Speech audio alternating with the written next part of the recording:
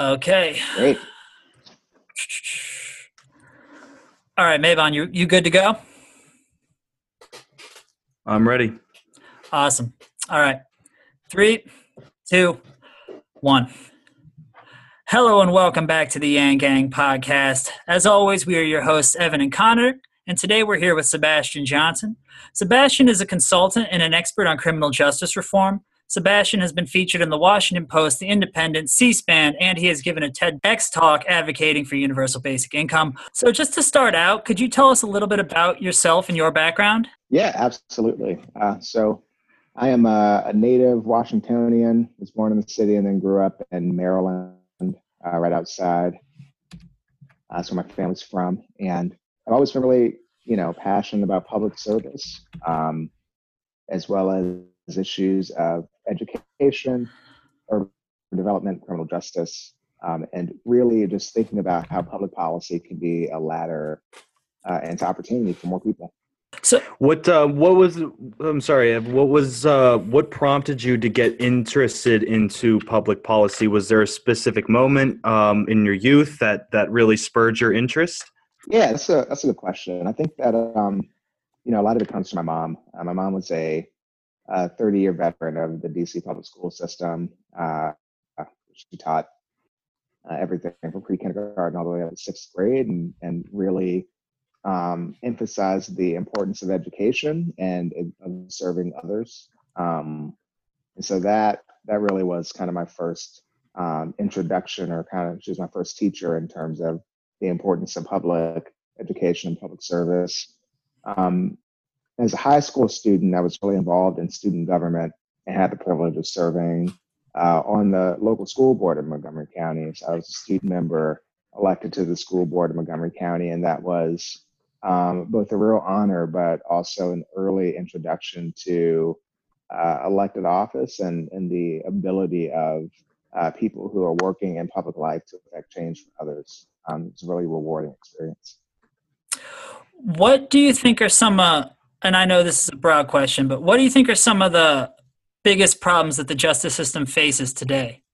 I think that the biggest problem that our justice system has is the same problem that our economy has, which is that we have essentially a two-tiered system where if you are wealthy and well-connected, you are able to buy your way out of accountability and take responsibility for your actions. And if you are poor and you don't know the right people, often you're being punished for being poor. Not necessarily your actions, not necessarily your worthiness of being punished.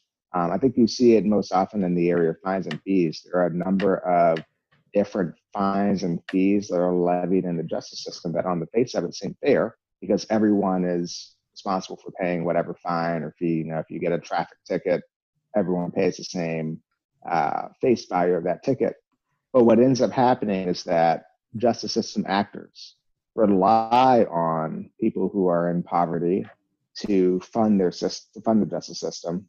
They are targeting people who are in poverty to load them up with fines and fees that then accumulate and end up putting people deeper into debt and in a worse position than they were in before they had any interaction with the criminal justice system.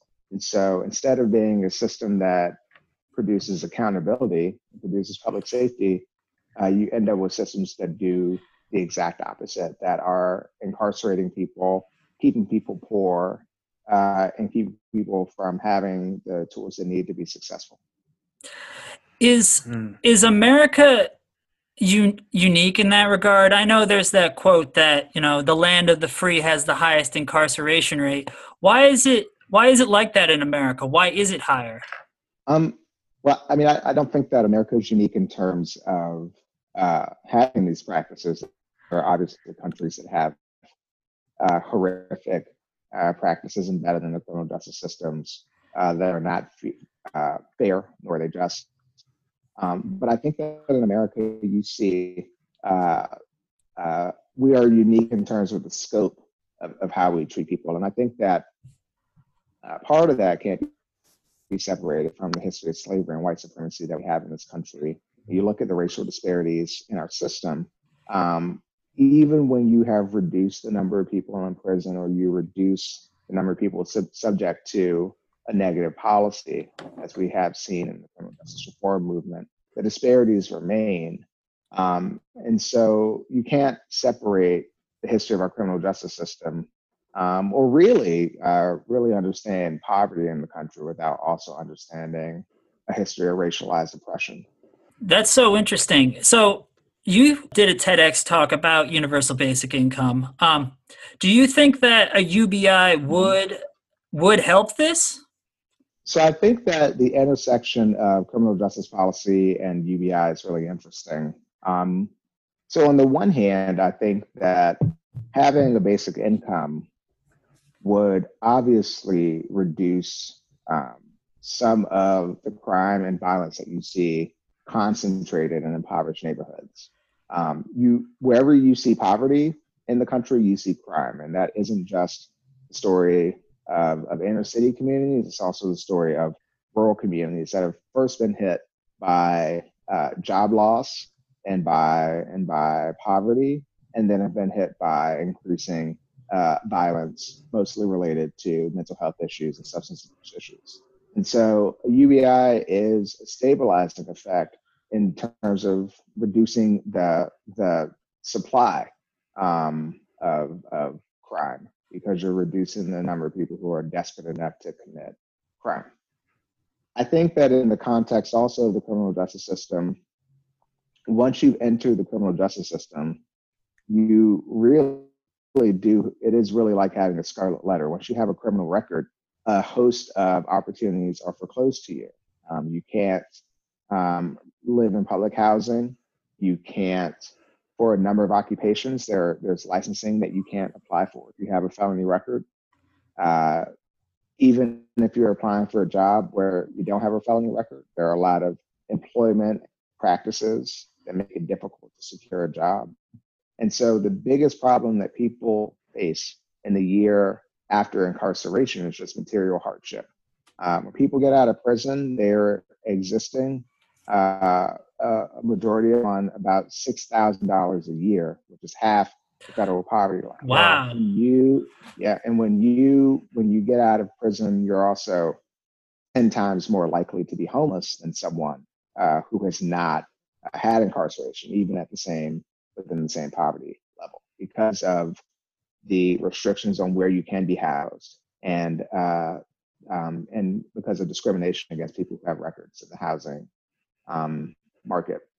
For more research on this, if you're interested in it, I would suggest checking out the research that Bruce Western has done through the Boston Reentry Study. And the name of his book is Homeward, where he covers a lot of this. But that is one way in which criminal justice policy, UBI policy interacts, that we need to offer people material support for the deep poverty that they find themselves in once they are released from prison. Not only as a moral imperative for our society, but also just from a practical standpoint. If you want people to be successful, if you want them not to commit new crimes, then you have to give them the supports to do that and to re-enter society. When did you first get introduced to the concept of universal basic income? Was it, now we are the Yang Gang podcast, so I have to ask it kind of through the vein. Was it something that you had heard Andrew Yang say, or was it well before he kind of hit the public with that policy proposal? Because I know, obviously, like Martin Luther King and Thomas Paine, all the way back in the 1700s.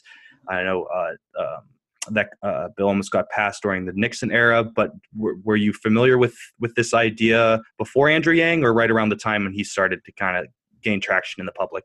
Yeah, I mean, I would say that I was first introduced to the idea sometime in 2014 or 2015. I was a graduate student and had a really good friend of mine who was a game designer. And we would often have these kind of long philosophical conversations. He had studied philosophy, I'd studied economics and public policy.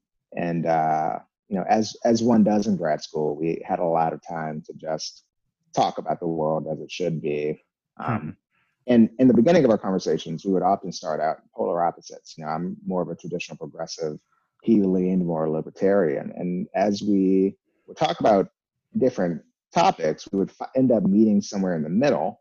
And we're kind of like, oh, there's some overlap in the ways that we think that we don't really see reflected in the ways that, people like big P politics is usually considered in the country. So we decided to start a blog. So one of the issues that we wrote about, one was occupational licensing, which is something that we thought progressives and libertarians could agree on. The other was universal basic income. So my interest came from blogging about this, and also from it had started to kind of germinate in the cultural zeitgeist at that time as well, because of Vox started to cover Give Directly and some of the obvious benefits of direct cash transfers over the way that we traditionally think about international development, which is like, buy a bunch of malaria nets and we'll hope it sorts itself out. I think that when I was first introduced to the idea of universal basic income, it was through both it being in the cultural zeitgeist around it was an idea that first took hold, I think, in international development circles, where Give Directly came about and said, look, we can just give people money and they know what to do with it and they know how to improve their lives. And this would save a lot of overhead in terms of development. And it's a way to provide people assistance with dignity. And I thought that was both, it really resonated with me. And I thought that from a domestic standpoint, it would be a way to have people understand the role that government can play in providing income supports to people without necessarily entailing a giant bureaucracy and more government.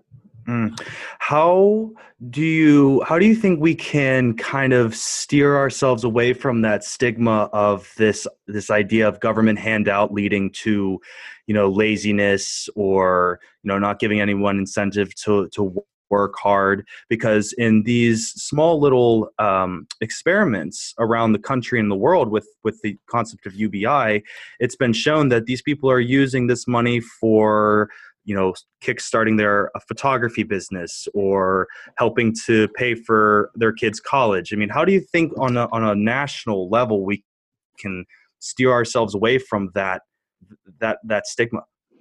Well, I think it goes back to something I said earlier, which is that you can't divorce that stigma from a history of both racialized oppression and also class oppression that we have in the country. I think that most people, what's been interesting to me as a UBI advocate is how often the first question that people ask is about, but what about people who will not spend the money the right way?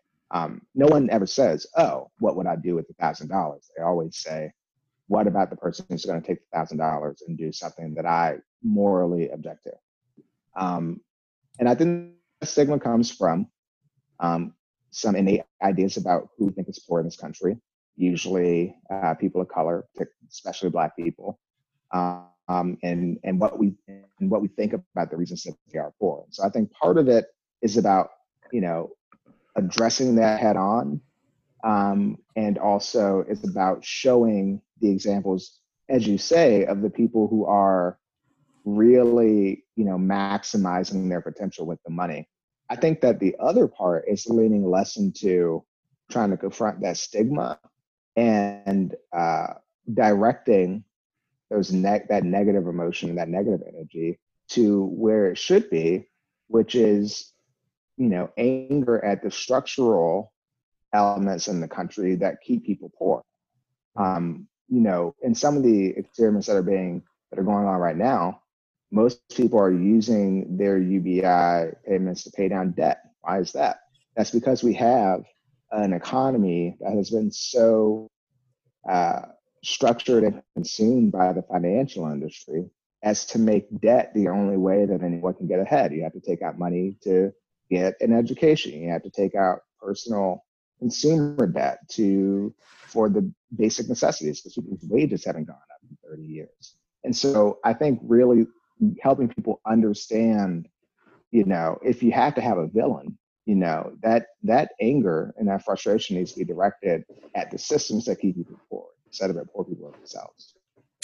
Yeah, I think that's fascinating. So kind of on that topic, what do you think about the issue of disfranchisement. Right now, I think there are 20 states that allow convicted felons to vote. Do you think that is something that, let's say, if it was like federally passed in any state, a convicted felon was allowed to vote, do you think that would help improve some of this? I don't think that, so I would say that from just a moral standpoint about what should be in our democracy, I think that everyone who has completed their sentence of incarceration should have their voting rights restored immediately upon completing that sentence of incarceration. And I don't think that that should include probation or parole, or that you should have to pay off your debt to the court, your monetary debts, in order to have that right restored, at a bare minimum. And there are 2 states where even if you are incarcerated, you are eligible to vote. And so I think that at the bare minimum, once you have served your full sentence, you should have your rights restored, period. I think that it isn't enough just to re-enfranchise people. You have to give them something to vote for.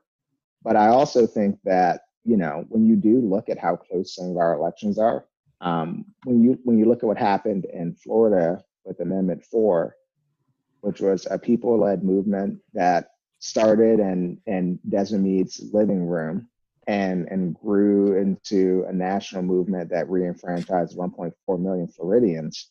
The last gubernatorial election in Florida was decided by something like 140,000 votes. And so I do think that once you are re-enfranchising people, you do make it so that our elected officials and our appointed public officials do need to start considering the perspectives of people who were previously left out of the system. But I don't think it would be as easy as re-enfranchising people and hoping that they vote your way. You also have to do voter education. You have to convince those people who were incarcerated to vote the way that you like them to, and treat them as savvy voters as they surely are.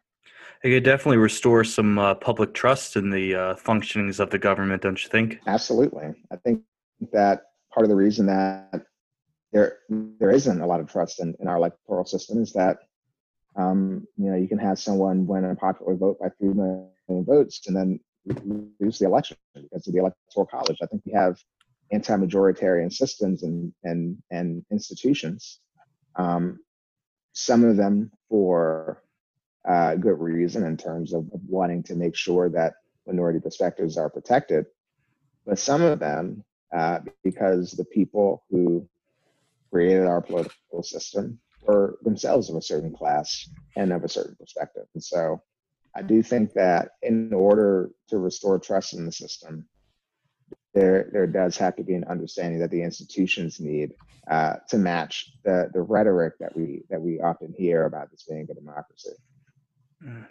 Yeah, I agree. I think even going a little bit further, I think even universal basic income could help restore some serious public trust that's so direly needed right now in this country, where everyone is kind of feeling isolated and separated, and the government isn't working for them. But maybe that if it were ever to get passed, it could reinvigorate those towns that I know you had mentioned. There was a town in Rhode Island in your TED Talk.